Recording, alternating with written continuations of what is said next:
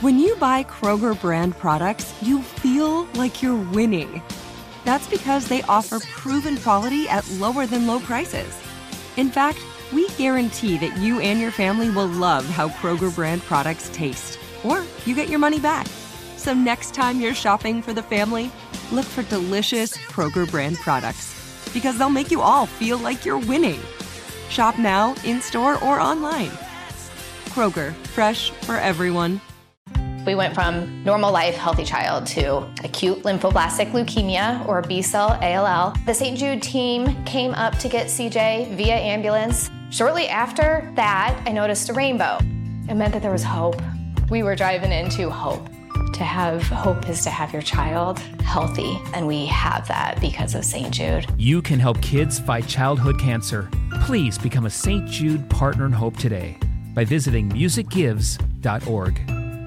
Hey everyone, this is Jody Sweeten from the podcast How Rude, Tanneritos. I've been needing a quick getaway with my family, and the 2024 Hyundai Santa Fe is the perfect vehicle to take us there. It has standard third-row seating, so I'm able to pack my entire family, plus pets, in the car, while also having enough room for our camping essentials. Available H-Track all-wheel drive will get us through any dirt trails, and available dual wireless charging pads will ensure we never have to worry about getting stuck with a dead phone in the middle of nowhere. Visit HyundaiUSA.com or call 562-314-4603 for more details. Hyundai, there's joy in every journey.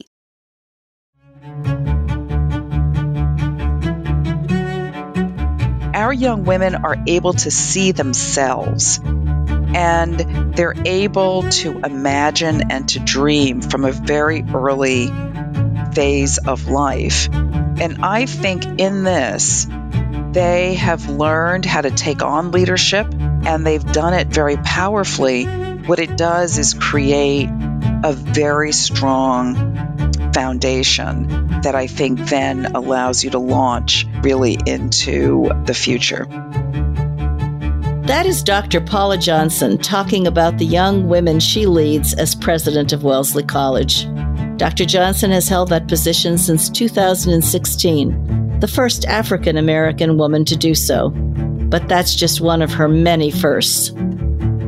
I'm Milan Verveer, and this is Seneca's 100 Women to Hear. We are bringing you 100 of the world's most inspiring and history-making women you need to hear. Before joining Wellesley, Dr. Johnson was already a groundbreaker in women's health.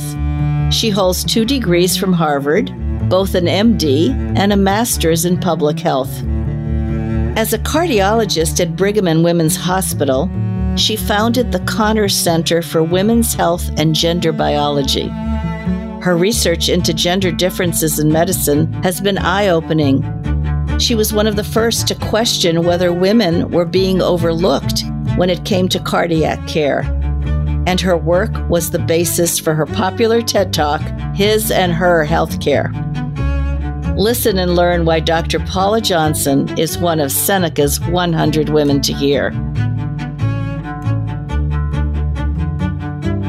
I'm here today with Dr. Paula Johnson, the president of Wellesley, and I am thrilled to be with her. She is so remarkable in every way that I'm eager to have you in our audience land come to know her better as well. So, Dr. Johnson, maybe we can start by my mentioning the fact that you're an internationally recognized researcher, educator, cardiologist, health policy expert, and you've dedicated your career to transforming the health of women.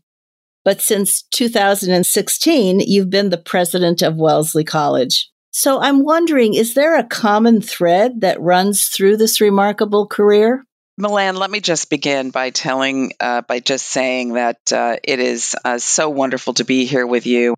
Let me just say that, I would say the through line really in my life is a deep commitment to improving women's lives.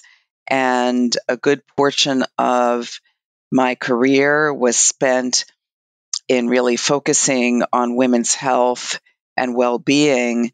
And, with that in academic medicine, there's really a commitment to education, both educating young professionals, but also educating women with regard to their health. And I think, after an over 30-year career in academic medicine, coming to Wellesley, the focus here on education and the development of young women, where we're focused on their development, how we can embrace the diversity of the young women here, and also how we think about the role of the college as really the premier women's college, how we think about the role of the college looking outward as we think about the roles of women in the world. Well, that's a very clear common thread, and I can see how your career has evolved to this point today. Was there something in your background? Was there something catalytic when you grew up that brought you to this place in life? When I look back, I'm from Brooklyn, New York, and I would say that my mother, Grace Johnson, had a tremendous influence on me. She was truly a fierce believer in the power of education. And she was also deeply committed to civic engagement, and engagement in terms of engagement in the neighborhood, in our Brooklyn neighborhood or the neighborhoods that we lived in, as well as in our public schools, in terms of really being on the front lines to ensure that her daughters, I have one younger sister, got the kind of education, and that all kids got the kind of education that she felt a public system should provide. And I should add that, one of her dreams was to go to college, and she finished college the year after I finished medical school. So there's clearly perseverance there as well. And, the other woman in my life was my maternal grandmother, Louise Young, who really, she struggled with depression for a good part of her life. She helped to inform my decision to enter medicine, and really pushing forward on this issue of discovering how women and men experience disease differently. But what I can say about both of them is that I learned a lot about resilience, but I also learned that the particularly positive impact of a strong belief in your abilities, when someone else has that strong belief and then you absorb that. I think that, my mother had a tremendous early belief in me, the potential to basically do whatever I wanted to do. And that, I think, has really impacted me both in medicine and for sure in higher education, how we approach each student, how we approach the potential in my case, in women, that is limitless, with the ability that our students should flourish. So I think I really trace it back to my childhood, and then having those experiences of mentors throughout my life. Ruth Hubbard, who was the first tenured biology professor at Harvard, was an early mentor and somebody who saw in me what I don't think I could have seen at that early stage. So you never know where those touch points are and what sparks kind of an idea or a belief in the young people that you interact with. So beautifully said. And the touch points of a parent or a mentor, just really important, and reinforcing that from your own experience, I think, is an important lesson in and of itself. So you've devoted much of your scientific and medical career to furthering knowledge of the biological differences between women and men, which is so fascinating. What do your findings show, and how is this knowledge important? Well, it's very interesting, Milan, that when I started my career over 30 years ago, we really had hardly any data on women's health beyond their reproductive function. And, I trace my curiosity as an investigator back again to that early mentor, Ruth Hubbard, who turned her more basic science career into one of really looking at issues of women in science. And it really sparked an interest in me to better understand not only the role of women in medicine, but also let's understand how science does or does not represent women. And through that, basically over 25 years ago, it was really the first legislation passed under President Clinton to include women and minorities in phase 3, meaning later phase clinical trials. And with that, what we began to learn is that women and men can express and experience health and disease differently. And women and men metabolize drugs differently. They have different experiences in the healthcare system, which impacts their health. And their lived experience also impacts their health differently. So, and then you overlay issues like race and ethnicity, and the story evolves. And, the implications of this knowledge are really enormous because what we've learned is that various diseases can be expressed differently. And when you don't include women in the science, all the way from the basic science to the clinical trials, that we miss half the population and we don't necessarily get the answer that is the right answer for women. Let me just give you an example. In heart disease, so that's my specialty, we know that women and men can experience different symptoms. We know that certain risk factors are different for women for coronary artery disease or narrowing of the arteries in the heart. We know that there are certain aspects of heart disease that look different. For example, when a woman has a heart attack, the vessels in the heart can look different than the vessels in a male who has a heart attack. And some of the medications that we use, for example, to prevent heart attacks, are experienced differently with regard to side effects. And that isn't even adding issues of the impact of pregnancy on risk for heart disease. So in all of that I've just said in the past minute or so, imagine if we didn't study women or if women weren't included in the studies. And that, in fact, was the case over 30 years ago. So we've been able to learn a lot, but there's so much more because women are still underrepresented. Frequently, the data are not presented in a way that we understand the impact in women. And so there's a lot more to learn and a lot more to understand about various diseases and, in fact, how to best prevent and treat them in women and men. It's really interesting and it's so impactful because if you don't look at it in a sex disaggregated way, you're really not addressing the differences in half the population. I remember hearing once that the experiments on low dose aspirin vis-a-vis retarding heart disease were done on men, and yet being prescribed to women without knowing if it would have the same impact. Is that correct?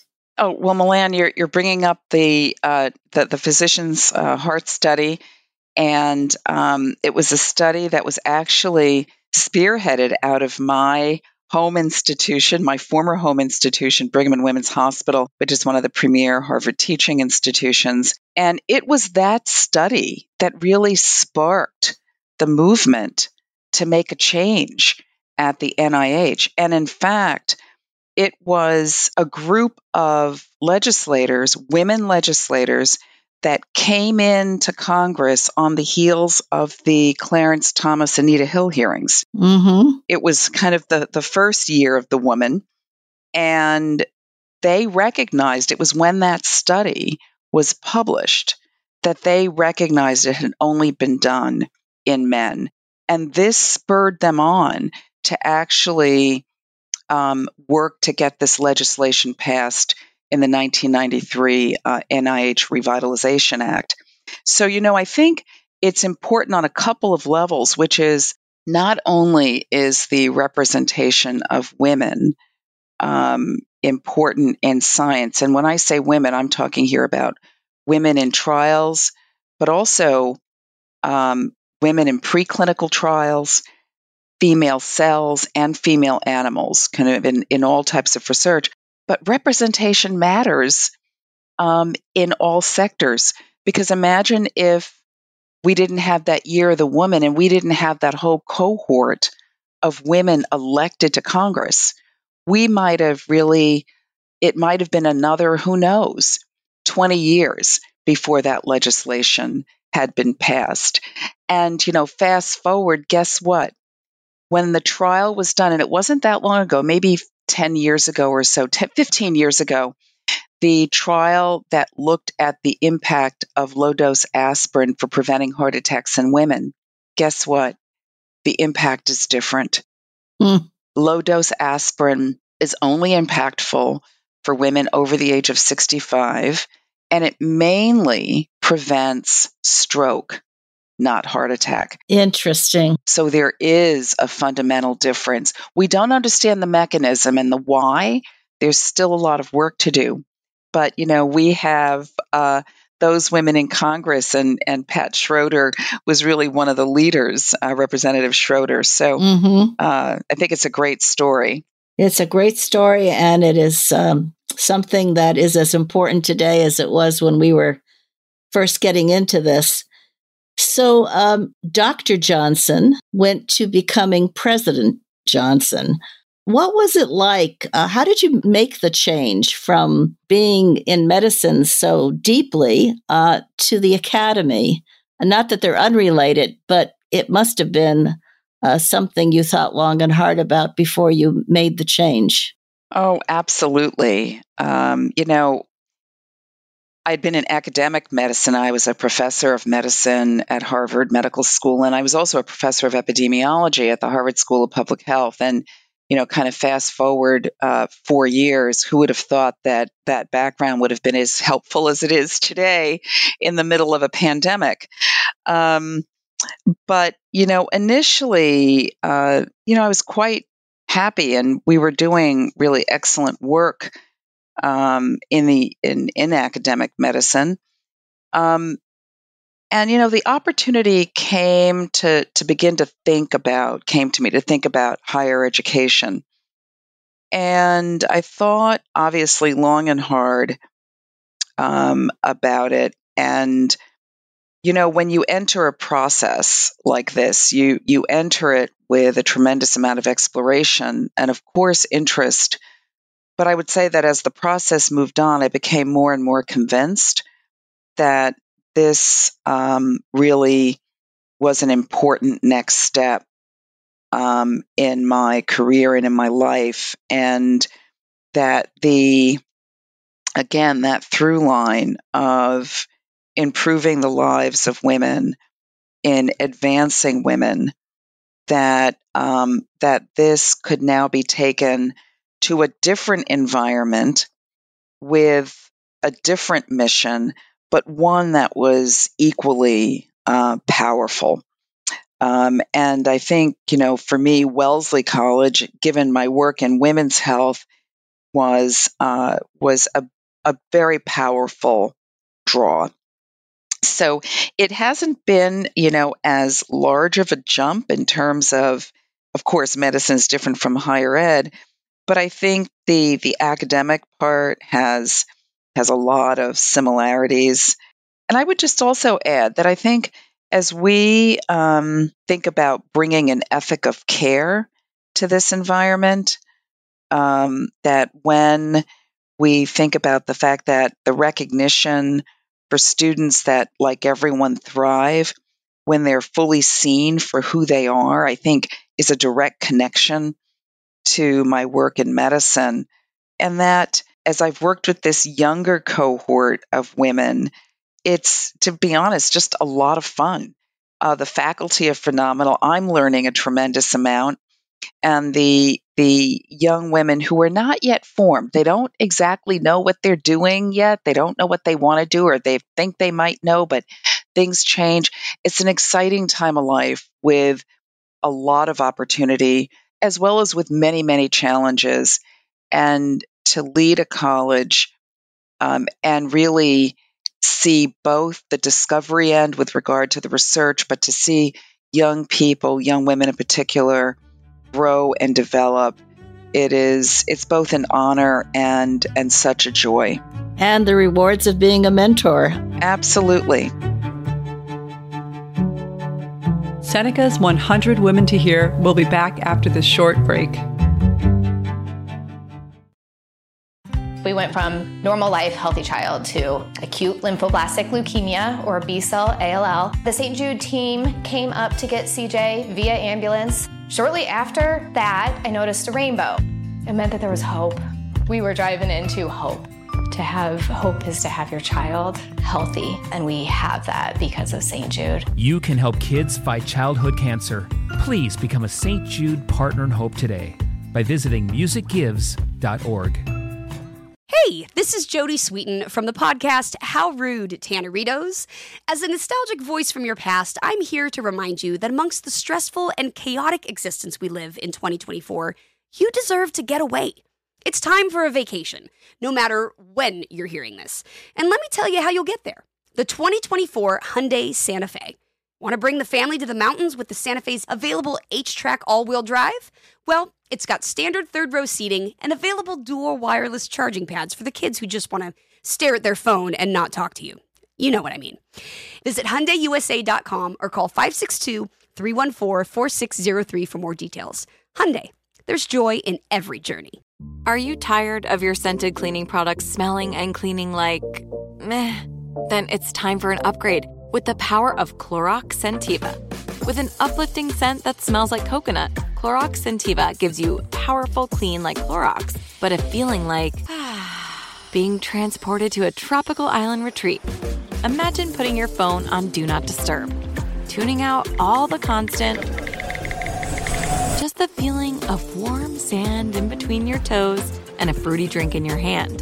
The ones with the little umbrella. Refresh your home to feel like an all-inclusive vacation by getting Clorox Scentiva. Also available in grapefruit and lavender scents at a nearby retail store.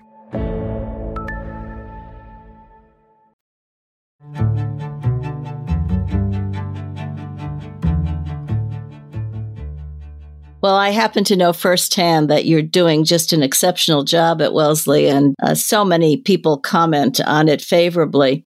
I've often wondered what the secret sauce of Wellesley is. I happen to know 2 of the 3 female secretaries of state who went to Wellesley. So one college produced 2 of the 3 U.S. secretaries of state.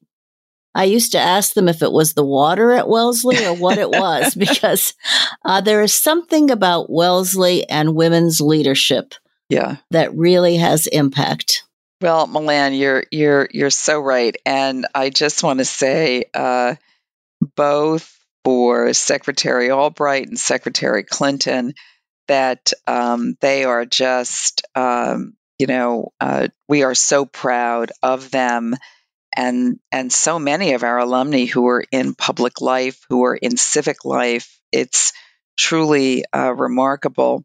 I also want to say that we take credit for all 3 women who have been secretaries of state, and I'll tell you why. It's because Secretary Albright's father was a mentor to Condoleezza Rice.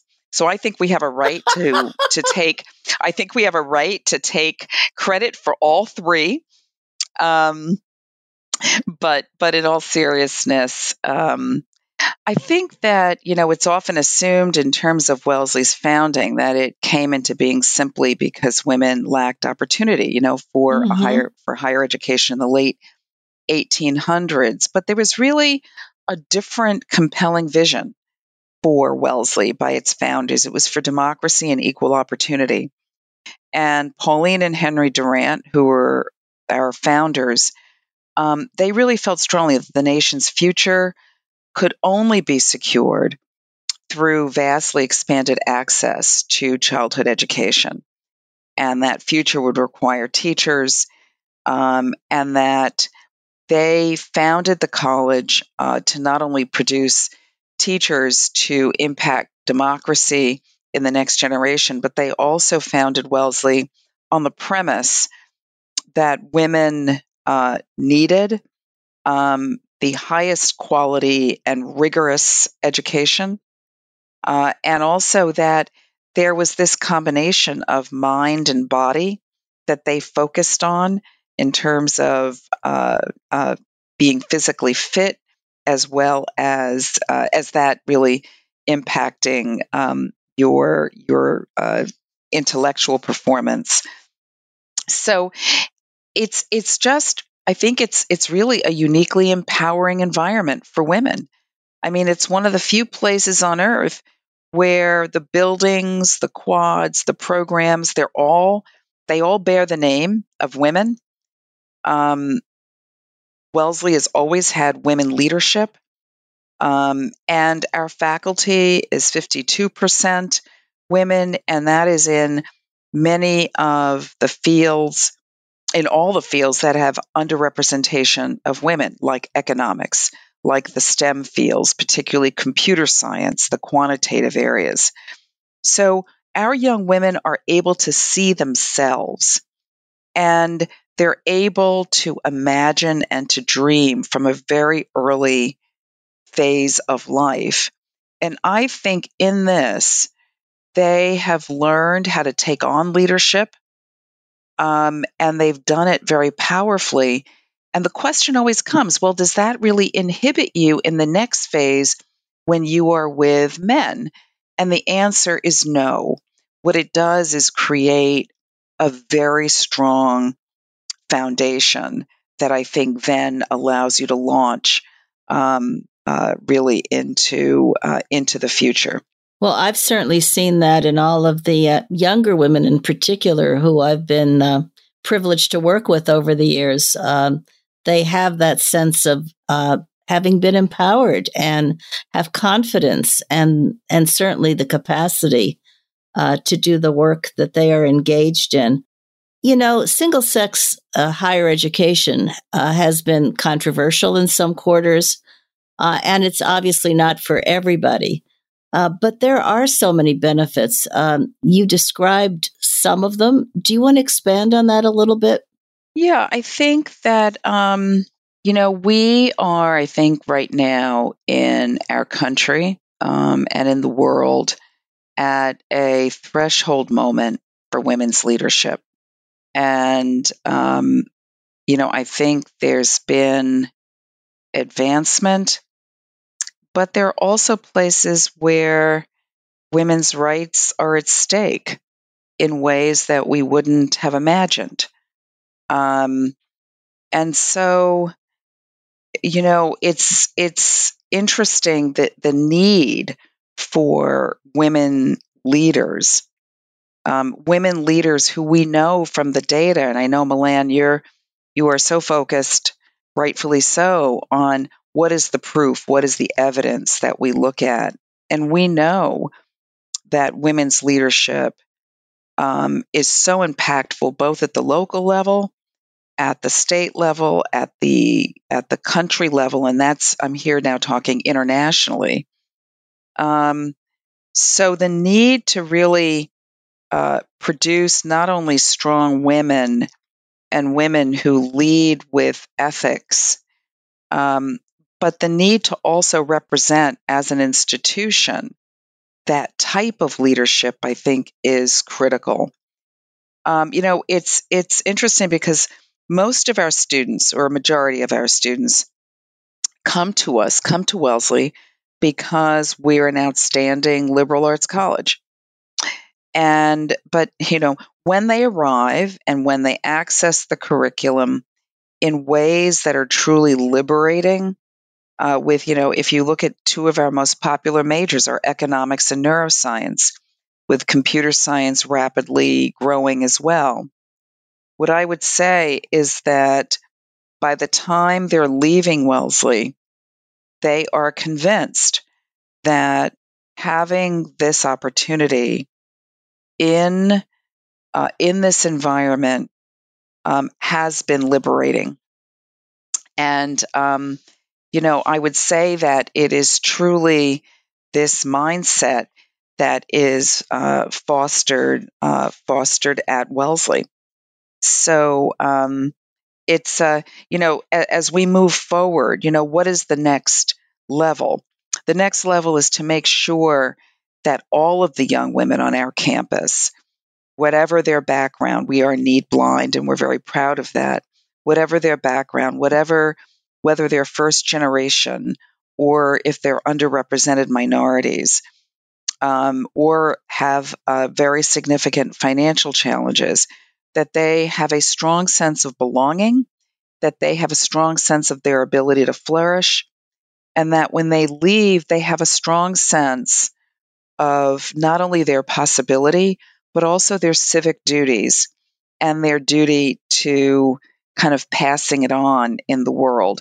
And what I would say that is, I think it's very powerful and really a characteristic of Wellesley, but I think also a characteristic of women's colleges. Well, it's certainly something that you inculcate, which is then manifested in your graduates, and liberating as well as empowering. Yes. I remember one Wellesley alumna saying to me, "Well, nobody was there to tell us we didn't belong in science or math. That's right. You just, you took off. That's right, and really did well." It's at Wellesley, and students find the confidence that comes from practicing their own leadership and their own leadership that is not constrained, and that I think really develops a strength that is, I do think, unparalleled. I want to end our wonderful conversation with a question I like to ask these days because people are feeling kind of down and a little bit worried about the future. Given all that's happening in our world, what makes you optimistic? Oh, I always have to say in terms of optimism, under whatever conditions, that when you're the president of a college or a university, no matter what the issues of the day, and some of them can be, quite difficult on any given day or any given year, that this is essentially optimistic work because it is about the future. It is about our future in terms of our young people, and it's about our future in terms of the scholarship, the research produced. So just that is, to me, I am in an optimistic environment. But with that being said, it is a daunting moment. We really, I think of ourselves as facing three pandemics: COVID, racism, and economic inequality. And I think that over these past, 6 to 9 months, that we've seen some devastating things, but we've also seen encouraging signs that people are rising up to really combat these ills and to try to bring a better world to the fore. I would say, look at this year's election. We saw tremendous civic engagement across our country with record turnouts in a pandemic at the polls, obviously with expanded voting options. I mean, it is ultimately a very strong sign for democracy. We've also seen powerful and often constructive activism. I've seen it on campus, but we haven't witnessed this kind of, I think, powerful activism in the country since the civil rights movement. And I think that is, again, it's about engagement and looking to a better world. There's been also obviously there's been tremendous hurt and pain through this time. but there's also been innovation and people showing resilience and a power that I think is very, very hopeful. So I am optimistic. I think there's a lot of work to do, but the fact that we're waking up in new ways, and I see it all around me, gives me just great hope for the future. It's been a joy to be with you and really to touch the depths of your thinking and to learn so much from you, as I always do, and I know our listeners have today. So thanks for taking the time to be with us. It's really been great. Well, Ambassador Verveer, thank you for everything that you've done and everything that you continue to do. Dr. Paula Johnson always inspires as a leader in healthcare and education. Here are 3 things that resonated with me from that conversation. First, Dr. Johnson's groundbreaking research reminds us why we need to put a women's lens on healthcare. The fact is that medical conditions show up differently for women and men, and medications affect the sexes differently, which means that women need to be included in all aspects of medicine, including research, leadership, and clinical trials. Second, Dr. Johnson's life exemplifies the value of mentorship. She credits her own role models, her mother, her grandmother, and Professor Ruth Hubbard for inspiring her toward success. Finally, Dr. Johnson shows that women can flourish in fields like economics, neuroscience, and computer science. Those are among the most popular majors at Wellesley. There was nobody there to tell the women they didn't belong. Tune in next Tuesday to hear about our next featured woman and discover why she's one of Seneca's 100 Women to Hear. Seneca's 100 Women to Hear is a collaboration between the Seneca Women Podcast Network and iHeartRadio, with support from founding partner P&G. Have a great day.